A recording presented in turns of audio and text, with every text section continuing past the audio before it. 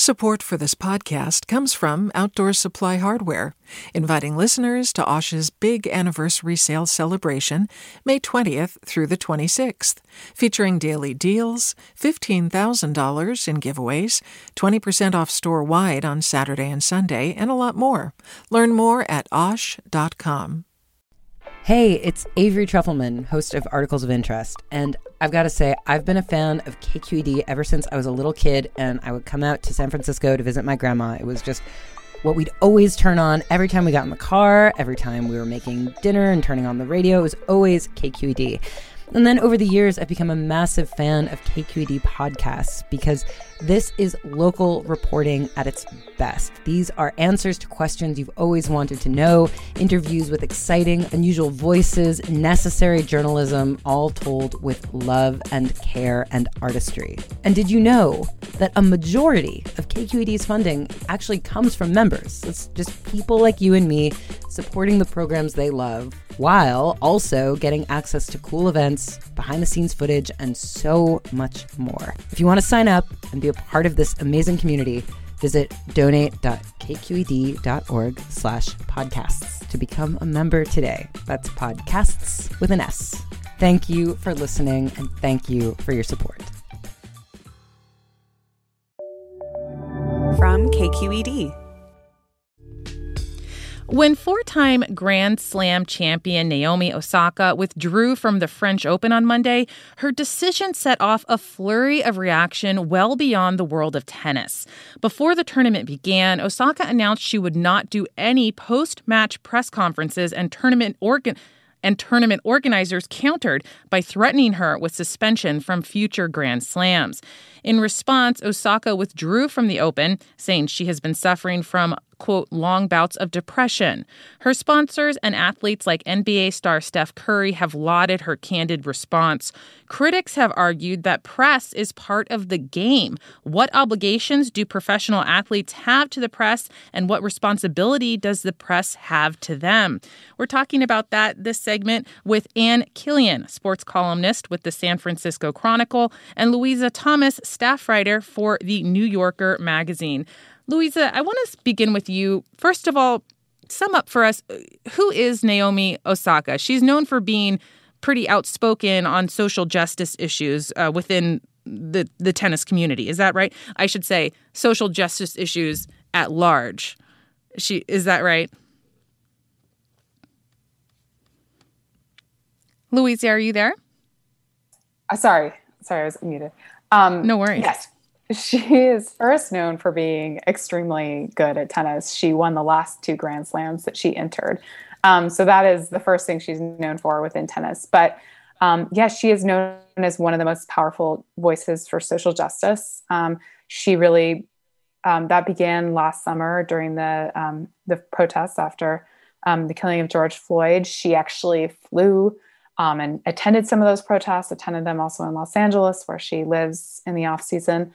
And she started speaking out, and she continued that during the summer, both through really powerfully wearing masks printed with the names of victims of police brutality before every single one of her rounds in the U.S. Open, a tournament she went on to win, and also just using her platform to speak out, particularly against racial injustice, but also about her other values. And that has coincided with her dominance really at the top of the game. There are a couple of players who can challenge her for that top spot, but she's certainly up there. And can you explain to us why her declining to do these press conferences is a big deal?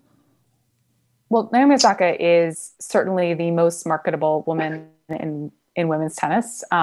The most marketable person in women's sports, actually. She made around $50 million in off-season sponsorship deals and income in the past year, which is a record by some measure. And she is the most visible, the most charismatic, the biggest draw. And so when tournament organizers found out that she would not be appearing before the press, they took that as a major a blow, and they reacted accordingly. Press is actually, a lot of people don't understand this, but athletes are obligated to do press when they enter a tournament. They, sign a deal basically saying that they are going to appear at a press conference as long as they are requested, as she always is, after every match, whether or not it's a win or a loss. And so when she said that she would not be doing that, which did, by the rules, subject her to a fine, a lot of people maybe don't understand that that's a part of the kind of agreement, but also a lot of people said, well, wait a second, there's something going on here. They should have been making some sort of obligation for her. So it became this big story about the relationship between the athletes and press. It became a big story about mental health and what kind of accommodations should be made or shouldn't be made. And it became a story that, by her own admission, she didn't really quite see coming when she made that initial statement. And Ann Killian, this is also a story about race, right? Because, the tennis, the sport of tennis is primarily controlled by older white men. Naomi Osaka is, of course, a young woman of color standing up to them. And you have actually written recently about a lot of discrimination that Black athletes are facing. Well, I mean, that's nothing new, right? Athletes of color have been facing a different set of standards for a long time. But I wrote this week a little bit of and thank you for having me. It's not an exact parallel, but I couldn't help but draw a connection between what was happening in Paris with Naomi and what was happening on the NBA courts with all these incidents of fan violence against players. And I think it's just this, it speaks to our time, to the divisiveness in our nation overall. But a lot of these athletes do take stands, they do speak out, and then they feel kind of under siege for what they represent. And Naomi's it's not apples to apples by any stretch of the imagination, but I feel like it's part of the same issue in that we're not very empathetic as a society, whether that's towards athletes or towards each other. And too often these athletes, these famous people, are treated kind of like they're not real. Actually, Kevin Durant from the Nets, after his teammate Kyrie Irving had a water bottle thrown at him, had to actually come out and say, we are humans. We are not in a circus. You can't just do this to us. And, does that really have to be said in this day and age? And I think, Naomi's very young, which is part of the reason this kind of was handled clumsily in everyone on all sides, I think. She has a lot to say. She's, to me, super interesting. But as an older person who has kids, every time I watched her at a press conference, I felt the need to protect her. I really wanted to protect her because she was clearly uncomfortable. And so she's a creature of social media, which is part of the amplifying effect of all these messages and noise and hate and trolling. She's a young person who that's her primary experience. And so she doesn't have the Roger Federer or Chris Everett was pretty critical of her. Chris Everett, the golden girl. And we definitely want to talk more about this, but we're coming up on a break real quick. We will be right back with Ann Killian and Louisa Thomas, staff writer for the New Yorker magazine, talking about Naomi Osaka's decision to withdraw from the French Open and the relationship between athletes and the press.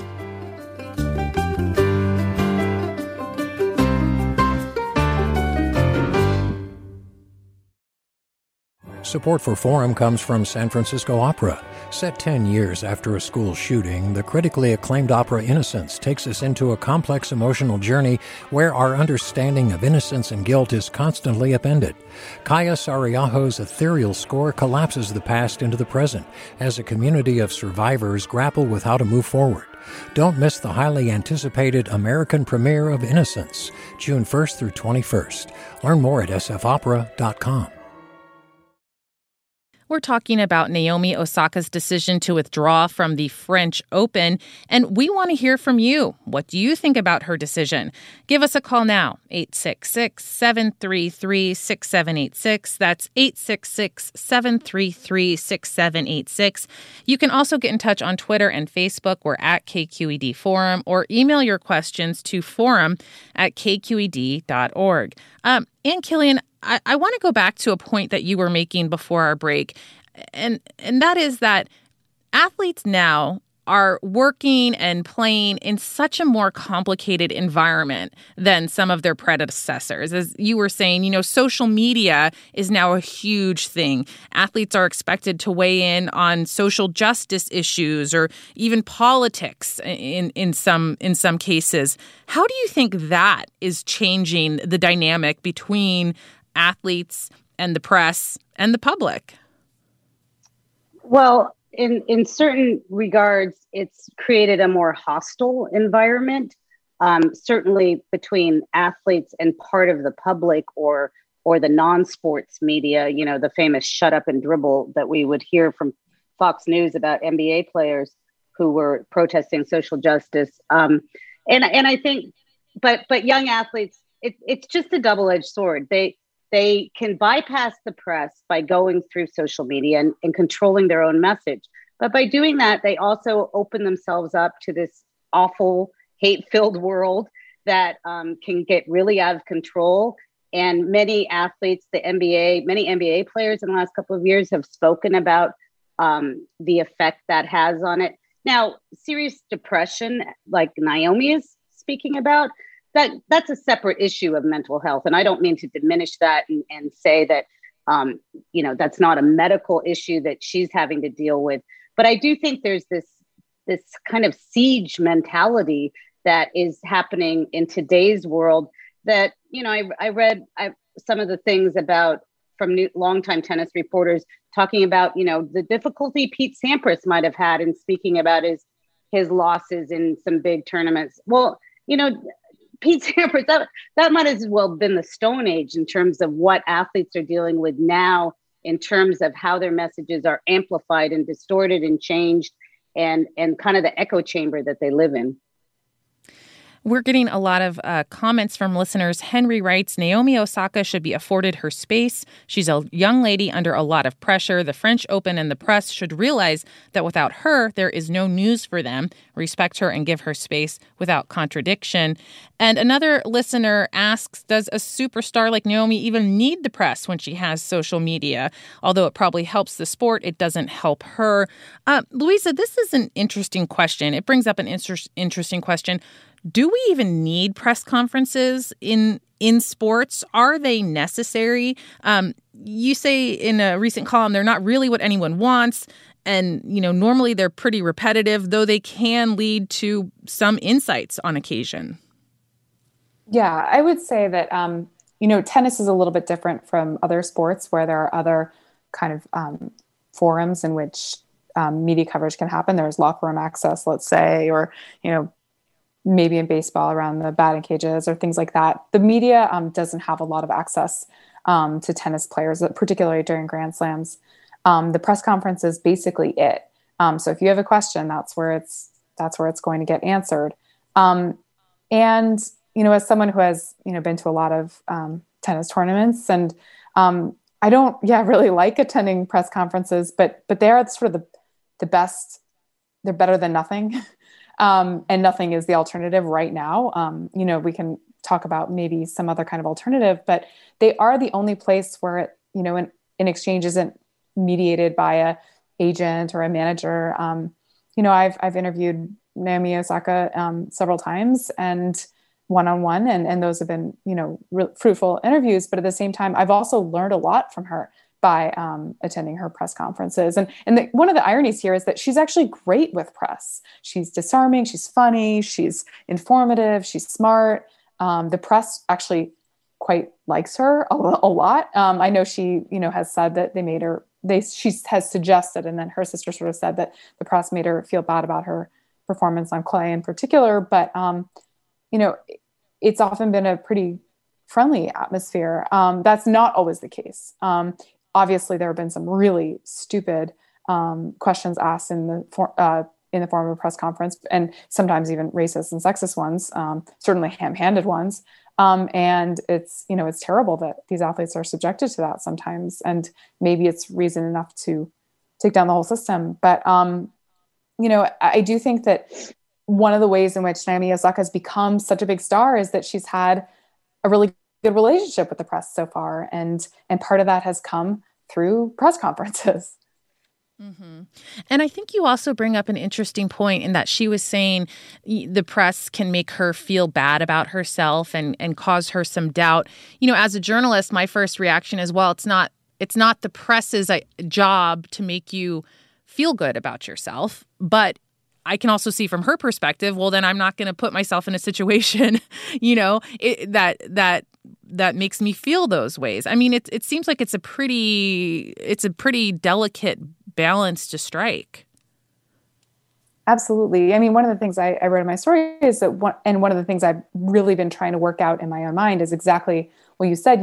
Traditionally, it's not the job of the press to really safeguard the feelings of the people it's writing about. But obviously, we are having a more expanded conversation about mental health and the effects of words on people, which are very real effects. I don't mean to downplay those. And obviously, if your job is to go out and win tennis matches, why would you subject to yourself to sort of undermining questions or questions that you perceive to be undermining? So I can understand that part of it too. But I think that's the part that a lot of journalists sort of were less sympathetic with, the idea that she didn't want to be criticized, because obviously it's not our job to make people feel better about themselves. And so that's a sort of a conversation I think that we're going to be having for some time, and the way I sort of understand it is that athletes are absolutely entitled to respect and to a safe and a safe working environment, but at the same time, they're not entitled to perfect self-confidence, as I put it. And so negotiating that can be difficult. Yeah. And what is your take on that as a sports journalist? Well, first of all, tennis is, you got to look at what tennis is going through right now. Naomi is by far the most intriguing young star on the tennis scene. And so we have, there's Roger and Rafa, who are the most gracious athletes. They've set a standard in the world of tennis, and it's probably not fair to expect anyone to follow those guys in terms of how they've handled press, how they interact with the public. They tend to be just on a pedestal by themselves. Serena has for years, done press conferences, but all these people are aging out. And so the world of tennis, they need to create stars. And Naomi is the biggest young star. Otherwise, this sport, especially in places like the United States, is a little bit in trouble. And so press conferences in that sport become extremely important. It's kind of, I compare it to the Olympics, which I've covered the Olympics since the 90s. And, those are sports that are not paid attention to on a regular basis. So when they have their opportunity, we get access to those athletes. They want us in those press conferences. They want us to be writing stories and shining a spotlight. So even though there are TV interviews and even though there's social media, press conferences are still pretty important to create a picture of who these people are. But I would agree, of course, it's not our job to make you feel good, but some press conferences, and I think there should be some sort of standard, and I wouldn't say this just about tennis, but in many press conferences that I'm in, that, there should be some sort of a 3 strikes, because I've been in press conferences with people who ask the most obnoxious questions, and they do it all the time. And it just becomes all about them. Like, how provocative can I be as a journalist? Now, most people are not like that, but there are some. So I think there's also some need to control the journalists. And a lot of times at these Grand Slams, there's also a language barrier between the journalist and the athlete. So it's a complicated thing. But the alarm that's being sounded that press conferences are going to go the way of the past, I don't think that that's going to happen. I think there's still a need for interaction between the media and the athlete that is not controlled in the network setting where it's just one quick on-court interview. We're talking about Naomi Osaka's decision to withdraw from the French Open and the relationship between athletes and the press. And we want to hear from you. What do you think about her decision? Give us a call now at 866-733-6786. That's 866-733-6786. You can also get in touch on Twitter and Facebook. We're at KQED Forum, or email your questions to forum@kqed.org. I want to go now to Lillian in San Jose. Go ahead. Yes, my take on this is, yes, she is a star, but she's also her in her own right. When she talked about Black Lives Matter, she's out there. And unfortunately, she kind of slipped and fell in her spotlight. And it seems like they're attacking her. And, of course, she's going to have a mental health breakdown. I mean, that's a lot of pressure for a 24-year-old.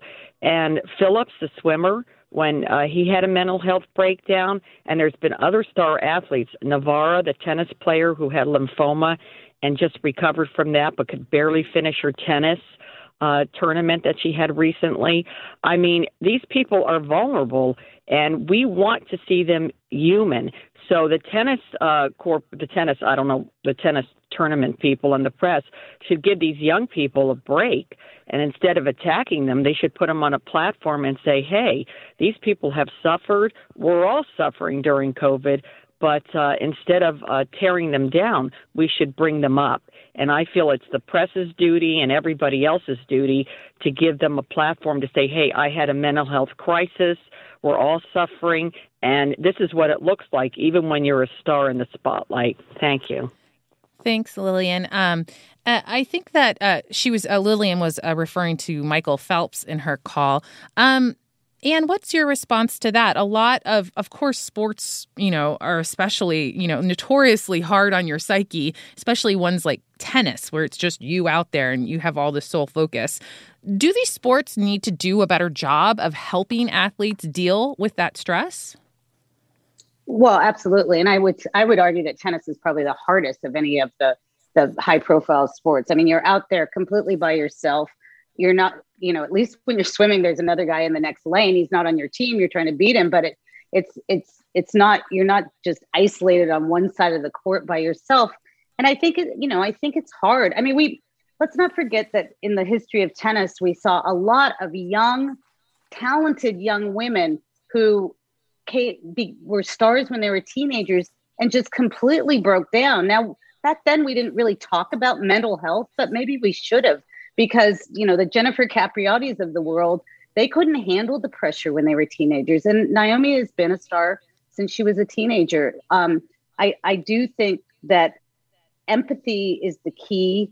And the one thing I would disagree with the caller is that I don't think the press is trying to tear her down. This is by far the most criticism she's got in her career is over this one issue. I think in general, she has been, as Louisa said, quite popular with the press. She's so thoughtful, so smart, so real.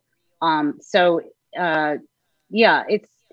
she has to do it. She has to protect herself, and organizations really are starting to learn. The NBA has been a leader in terms of mental health, but they're really starting to learn that this is a serious issue for athletes of any age. I want to go now to Donna in San Francisco. Go ahead. Hello. You were saying earlier that you were wondering, why would she subject herself to that? Well, nobody said that the big answer is that she signed a contract. And she has millions of dollars of endorsements from people from companies who are expecting her to go out there and do what she's supposed to do. It's her job, essentially. So if she's having a mental health day or a sick day, that's one thing. But to have the whole thing change because she can't handle it, but you've just said that a lot of people, have had trouble with this. Perhaps they should change the age limits on these tennis tournaments, and if you're not, subjecting these teenagers or these young people to something that they can't handle, then that's probably the answer. I just don't understand, why someone can just say I'm going to break my contract and expect everybody to kowtow. Thanks so much, Donna. And Louisa, that is a comment that we've also been getting a lot of from our listeners. She may be young, and she may have very legitimate mental health crises that she is dealing with, or has an off day like everybody does. But she knew what she was signing up for, she makes millions of dollars based on her endorsements and her exposure, partly and because of the attention she gets from the press. What is your take on that? That she signed a contract and she should fulfill it? Well, I want to begin by giving her some credit for acknowledging from the start that she was going to be fine. She didn't, say, I'm not going to do this and I expect no repercussions. Everybody should just accept this. She acknowledged that she was going to be fined quite a lot of money, and that she said she hoped it would go to mental health causes. Pretty much every single other player, to a person almost, who was asked about Naomi Osaka kind of answered with the same response. They said they really respected Naomi Osaka. They hoped that she was doing okay. And a lot of them said that they admired her, but they felt that doing press was part of the job. And technically it is. When you sign an entry form, you sign, as I said at the start of this segment, that you sign an agreement saying you're going to do press. So in that sense it is. But at the same time, these people are human beings. And I think that anyone who has seen Naomi Osaka up close can recognize that this is a person who she will constantly tell you that she's shy, and that it might be even deeper than some shyness. She's said now that she has really struggled with depression, and you can see that. I mean, you could see in that moment, I actually just went back the other day and watched that trophy ceremony from the 2018 US Open final that she references as the sort of starting point of some of her mental health struggles. She is crying on the stage, having just beaten Serena Williams, as the boos, it was a really ugly sound, are raining down on her. And, I can only imagine, what that would be like. I can't imagine is actually the answer.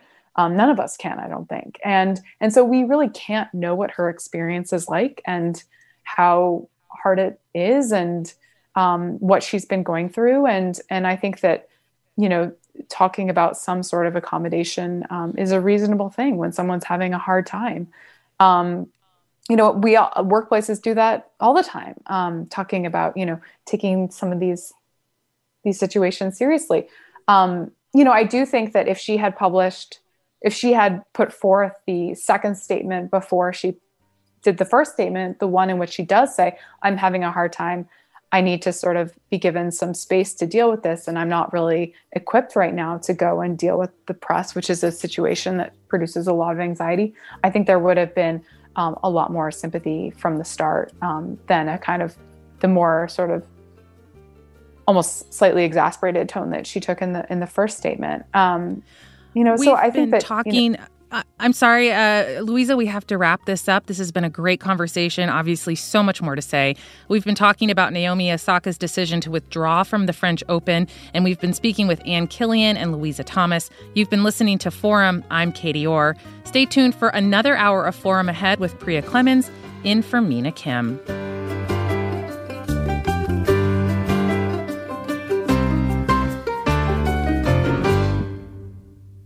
Funds for the production of Forum are provided by the members of KQED Public Radio and the Germanicos Foundation and the Generosity Foundation. Support for Forum comes from San Francisco Opera. Set 10 years after a school shooting, the critically acclaimed opera Innocence takes us into a complex emotional journey where our understanding of innocence and guilt is constantly upended. Kaya Sariaho's ethereal score collapses the past into the present as a community of survivors grapple with how to move forward.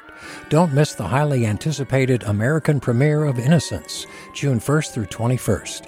Learn more at sfopera.com. We've all got those parts of our house where the internet just won't go. Well, if you had wall-to-wall Wi-Fi from Xfinity, you could worry less about dead spots.